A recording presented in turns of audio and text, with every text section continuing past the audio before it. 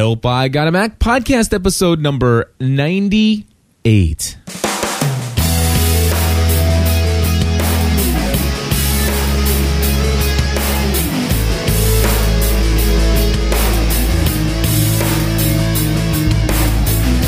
Hello, everybody, and welcome back to another episode of the Help I Got a Mac podcast. My name is Cliff Ravenscraft. And I am Chris Biting.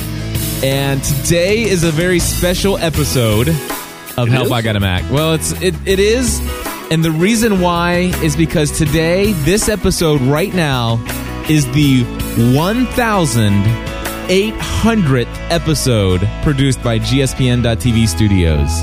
Wow, it's an honor to be part of that milestone, Cliff. I'll tell you, I'm excited. We've been quickly approaching the 1,800 episode mark, and today, and this one here, right here, does it.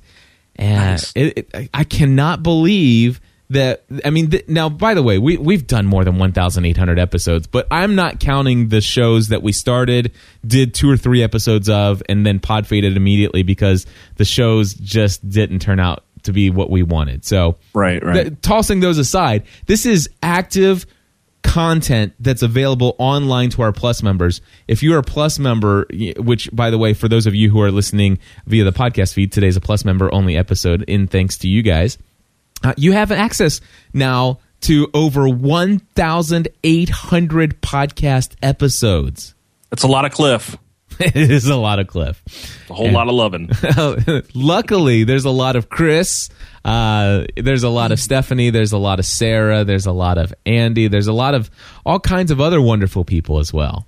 Hey, man, I've been really glad that I could be a part of this for almost 2 years now. Yeah, almost 2 years now. And it's 2 years for me. And not only that, but we relaunched the show, so technically you've been on more than 100 episodes. But for this newly launched version of course, newly launched, it's old now. But exactly. We're almost on episode 100. I know, man. It's almost been a year since, or 2 years to, like, I think we started like in November of 2007 on the relaunch of the show. Yeah. So we're almost, it's been fun, man. I've enjoyed every minute of it. I'm glad. You've been in here for the long haul every week. You know, I don't know if people know this, but all the content that we talk about in the show, you put it all together for us.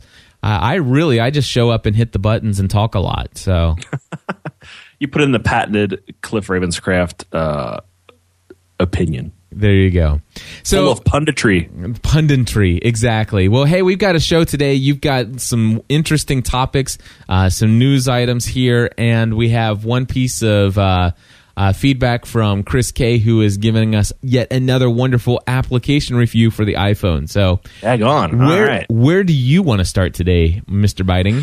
Well, I want to start with something that I've always thought was true, but now it's come out and been said. Microsoft manager admits to copying the Mac look and feel, and then, of course, Microsoft denies it.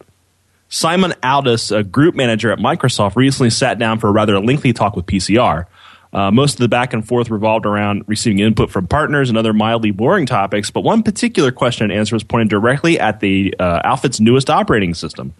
When asked if Windows 7 was really, quote, really a much more agile operating system, end quote, Simon made a deliberate decision to say the following, quote, one of the things that people say an awful lot about the Mac OS is about Apple Mac is the OS is fantastic and that it's very graphical and easy to use. What we try to do with Windows 7, whether it's traditional format or a touch format, is to create a Mac look in terms of graphics.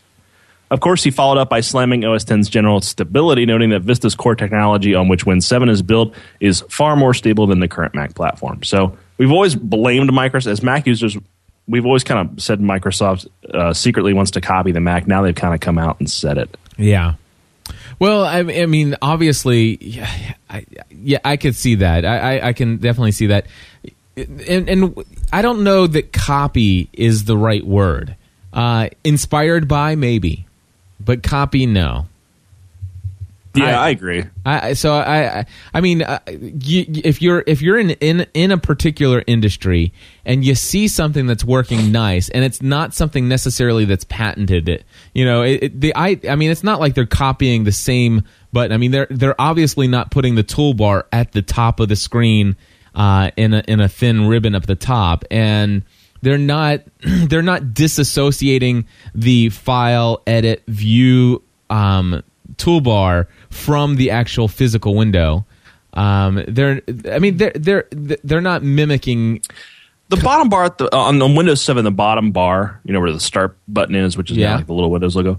It behaves very much like the dock. Yeah, but that's the thing. So basically, where I was going with that is that if you see something that looks very nice and it just seems like, wow, that is a great evolution and an idea of how something should function, and there's no real patent protection on something like that, then why not be inspired to incorporate? And I mean, this has been going on for browsers for years, and we don't really get all that upset when browsers, somebody does tab browsing and it's like, wow, tab browsing. Why doesn't everybody have tab browsing? And we don't get upset when another browser comes up and has tab browsing, right? Yeah, I think it's just the whole, us versus them mentality that Mac and PC people have had since like the dawn of time. For me, I've noticed that Mac versus PC is actually starting to blur just a little bit. Yeah, I agree, and I'm not ashamed to say I'm an unabashed Mac fanboy, but I'll call Apple to the mat when I have to.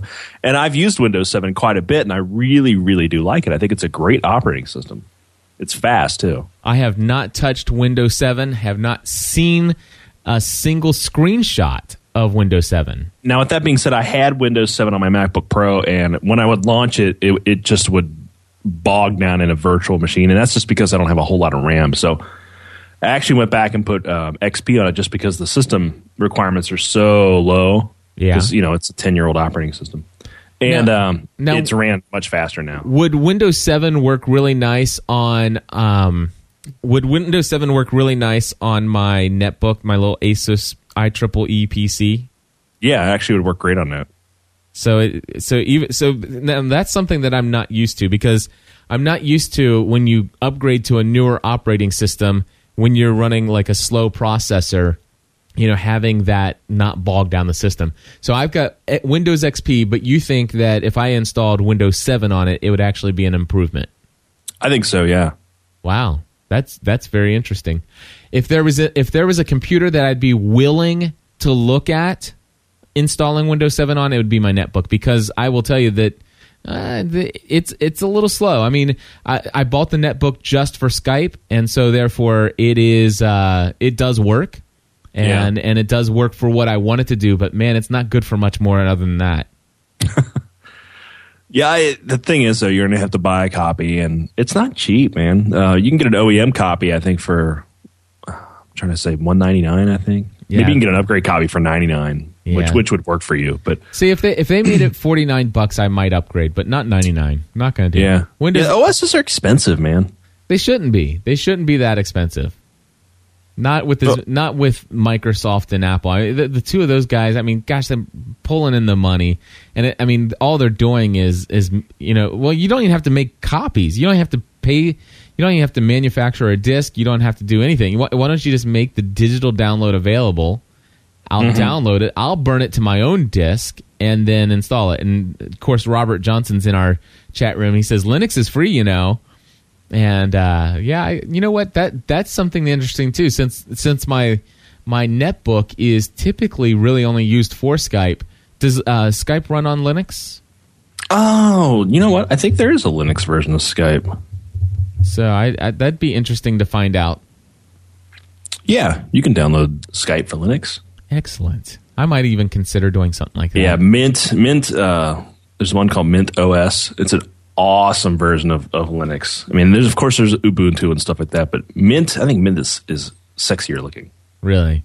Yeah, it's just got a cooler fit and finish. All right, so Microsoft Manager basically says, I would say more along the lines of is inspired, they've been inspired by the advances that Apple has had and the reaction that the computing community has had to their design, and it's been an influence. I would say that's probably a better representation of what's gone on here.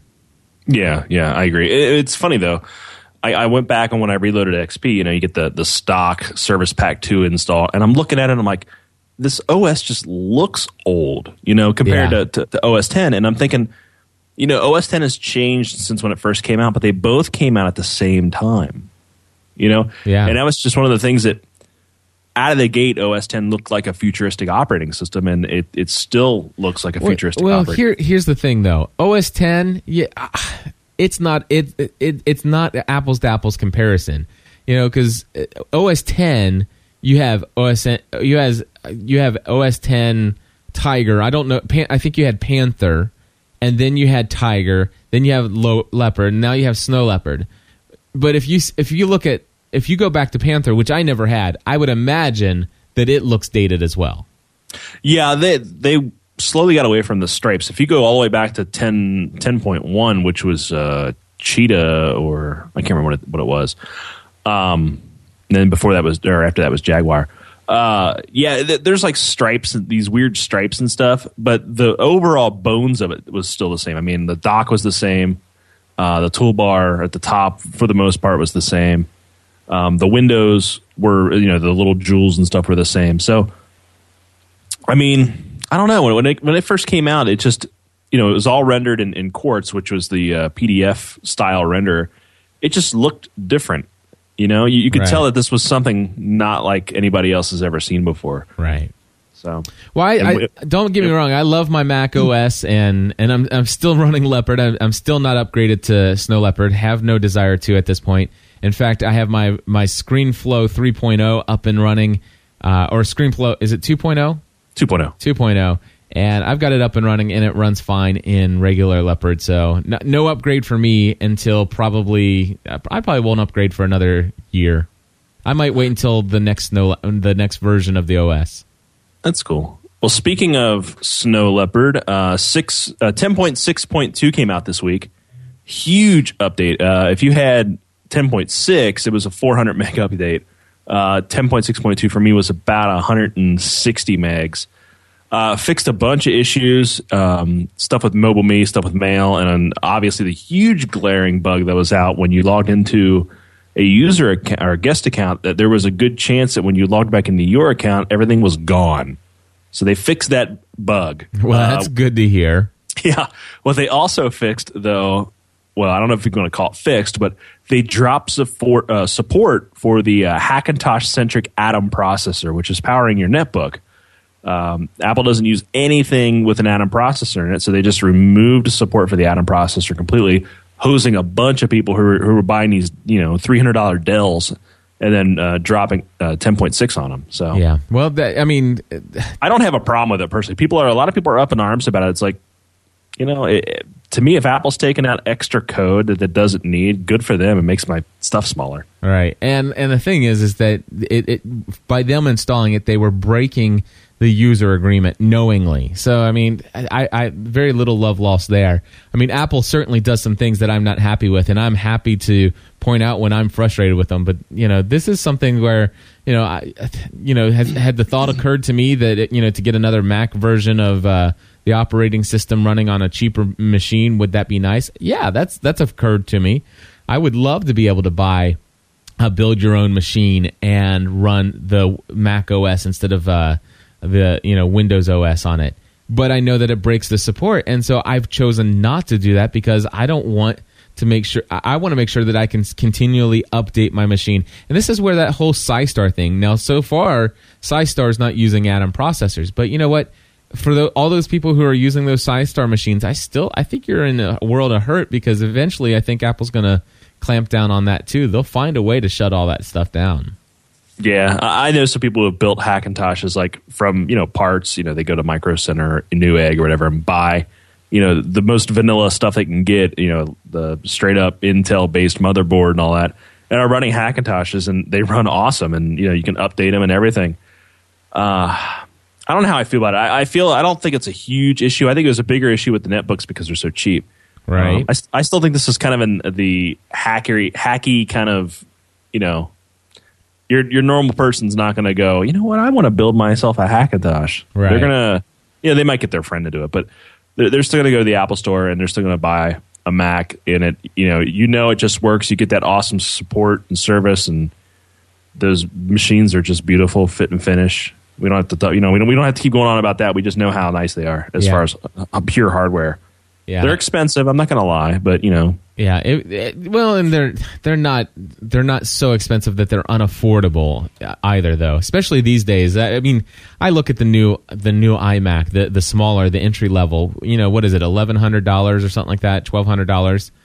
And the entry level MacBook. Yeah. The iMac is $1,200. Yeah, the iMac. That's what I meant. So 20-inch screen. 20-inch screen, high definition. That includes a high definition monitor. I mean, it's just unbelievable what you get. A fast hard drive, lots of RAM, 3D process. I mean, this is a machine. I mean, this isn't something you buy for your kids to do their elementary school kids to do and high school kids to do their homework on. This is a full blown production machine in a small to medium sized business. It can be the family computer for everybody, multimedia and schoolwork combined. I mean, I think it's $1,200 is extremely affordable. And Amanda from Michigan brings up a very valid point. For as long as I remember, she says here in the chat room, all computers used to cost over $1,000. Oh, yeah. And matter of fact, I remember it was a Packard Bell 286 that my parents paid $1,500 for. Oh, yeah. Heck yeah, man. My first computer was like $1,500. Yeah, so you take $1,500 back then, include inflation, and then look at the piece of trash that thing was compared to what you pay for an iMac today. And then tell me that these things are too expensive. Think about it. If you adjust for inflation, too, the value of the dollar is definitely not as powerful as it was, say, 10 years ago. So that $1,500 computer is $2,000 now. Yeah. So that's what I'm saying. It's these things are not too expensive. People are just getting desensitized to the price of a computer by buying junk. And here's the thing. Let's say I was a single dude, no wife, which would be boring and sad. But if I was a person who had an apartment and I was looking at new TVs and I didn't want to go too big on my TV, but I also needed a computer. Even if you go big, if you go, let's say you drop $2,000 and you get the big dog 27-inch iMac, it's a computer. It can be a TV. The display port in the back is made in such a way you can plug a Blu-ray drive into it and watch Blu-ray movies. It becomes a monitor at that point. Right.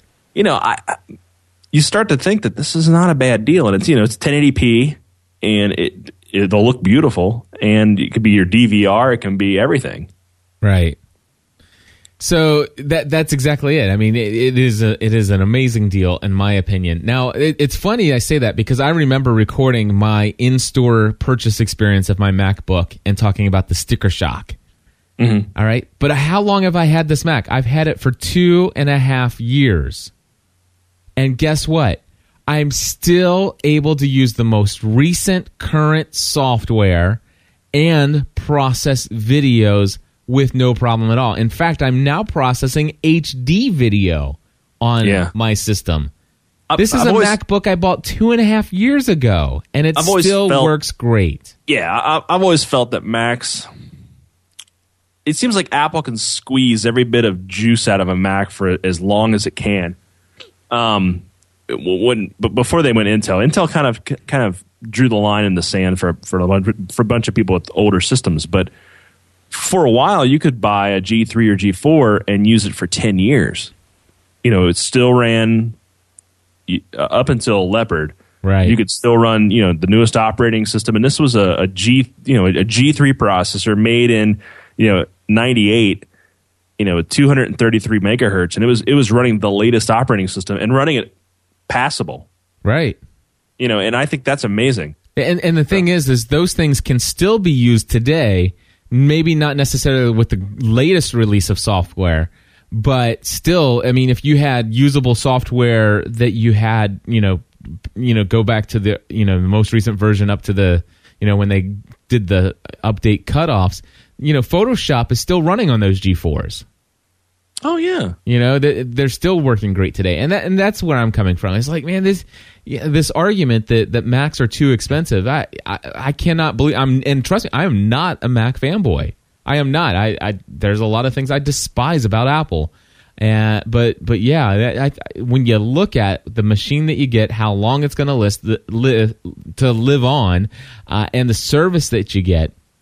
I couldn't be more happy with my Mac. Now, with that being said, I just want to say out there, doing my business the way that I choose to do my business, I could not be a Mac-only person.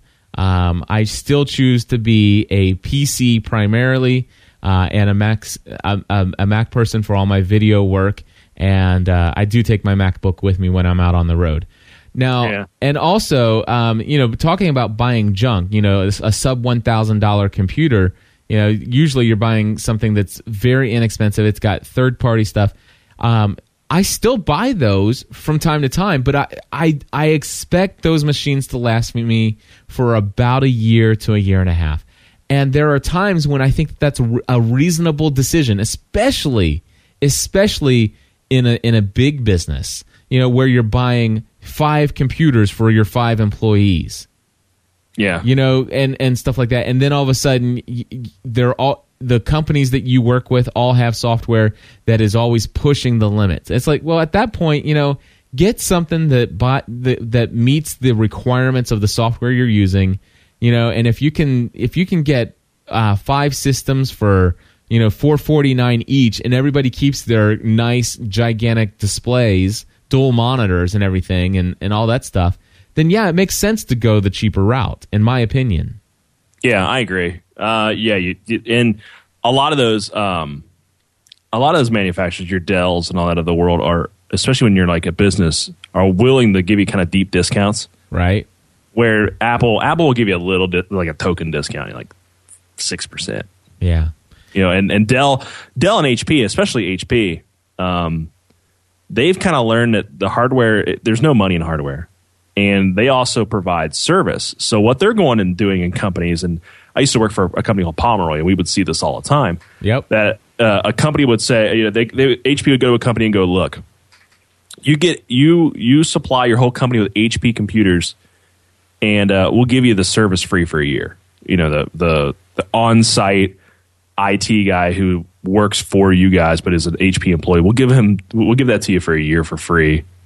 Or we'll give you so many systems for free if you commit for a 3-year service plan. Right. Because that's where the real money is. They're not making money on these, little 8% margins on hardware. Apple's making 30% margins on their hardware. Yeah, no doubt. No doubt. It cost them a lot less to make them than they're selling them for. Well, but it's worked for them. Yeah, but the thing is, though, is they are there. You have the service that's available for the first year is unrivaled, and actually the support beyond that, to buy the Apple Care doesn't cost a whole lot more, and the support that you get is fanatic. I mean, it is fantastic. And I really do love Apple in those regards. So I think any penny you pay towards an iMac these days is a penny well spent. Record that, because I'm going to play that. No, I'm just joking. There you go. So finally, I got one more news article I just kind of want to mention. It kind of has to do with iPhones and iPod Touches. All right. And this is from my good buddy John Carmack, who he's head of id. They make Doom and Wolfenstein and all those good games with guns and blood and stuff. Right. He said in an interview with Kotaku that Apple begrudgingly promotes the iPod Touch and the iPhone as gaming platforms. At the highest level of Apple, in their heart of hearts, Carmack said they're not proud of the iPhone being a game machine. They wish it was something else.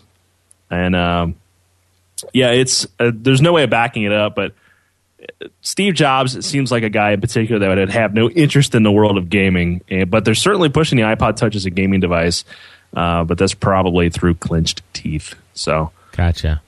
I mean, it is a decent device for gaming. Obviously, the iPhone 3GS is a much better gaming device than the iPhone 3G, and I can imagine it's better. But I still don't view it as a gaming device. I mean, sure, it's fun to play some games on, but in my opinion, this thing is a productivity tool, my friend.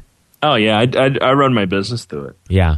Well, I want to tell people, if you're listening to this, and if you don't listen to Pursuing a Balanced Life, the podcast that I produce, because you think it's all about health and fitness and stuff like that, and maybe you don't need any help in that area, and encouragement in that area, I really encourage you to check out Pursuing a Balanced Life, podcast episode number 441, which will be online sometime later today.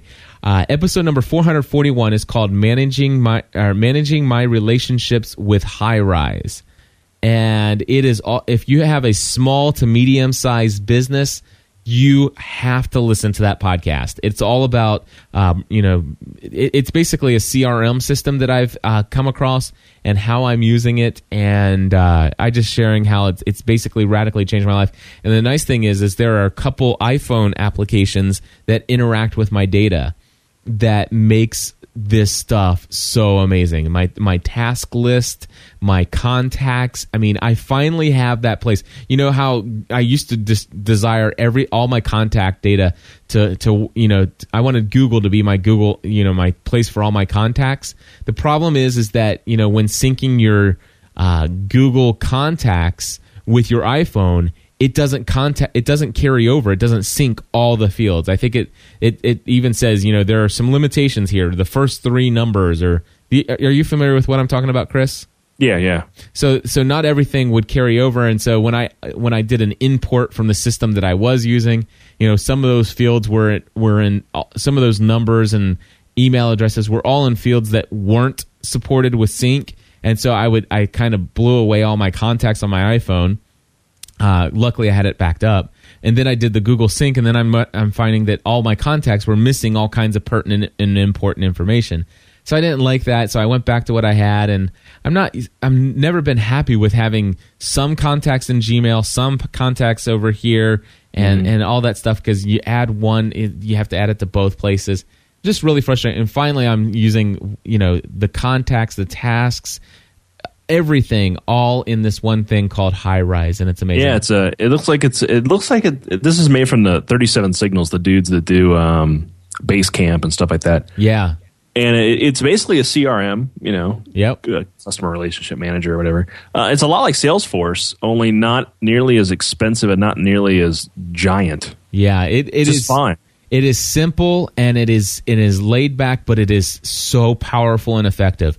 I am in love with this software. And by the way, if anybody wants to check it out, I've actually signed up for an affiliate code with them. If you're going to check it out, do me a favor, type in this link, and it's HighRise, HIGHRISE.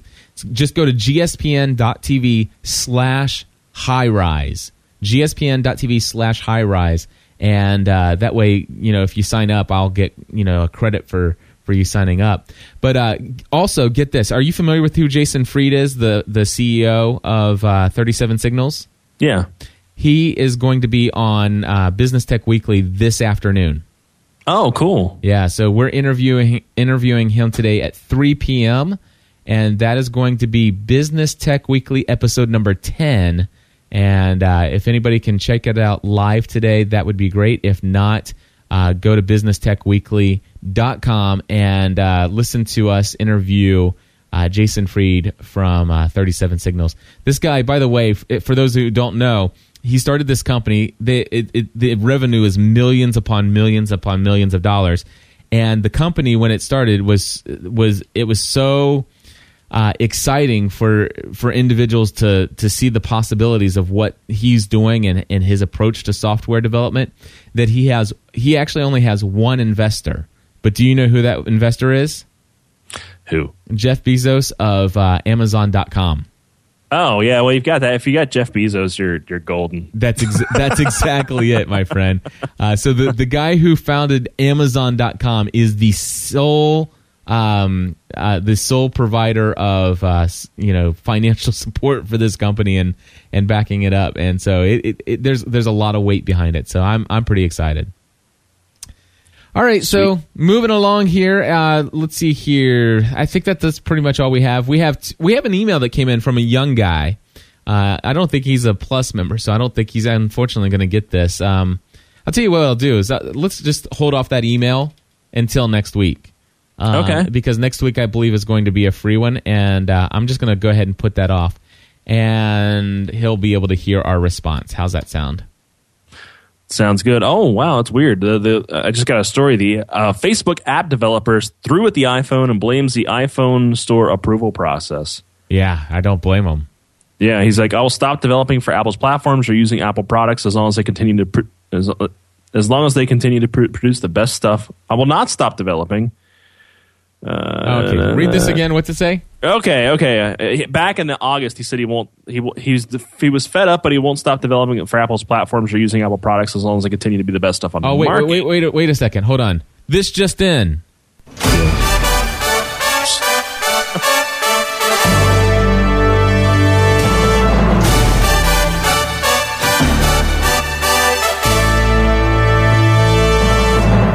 And now to our roving reporter, Chris Biding. I'm Chris Biding, and here's today's story.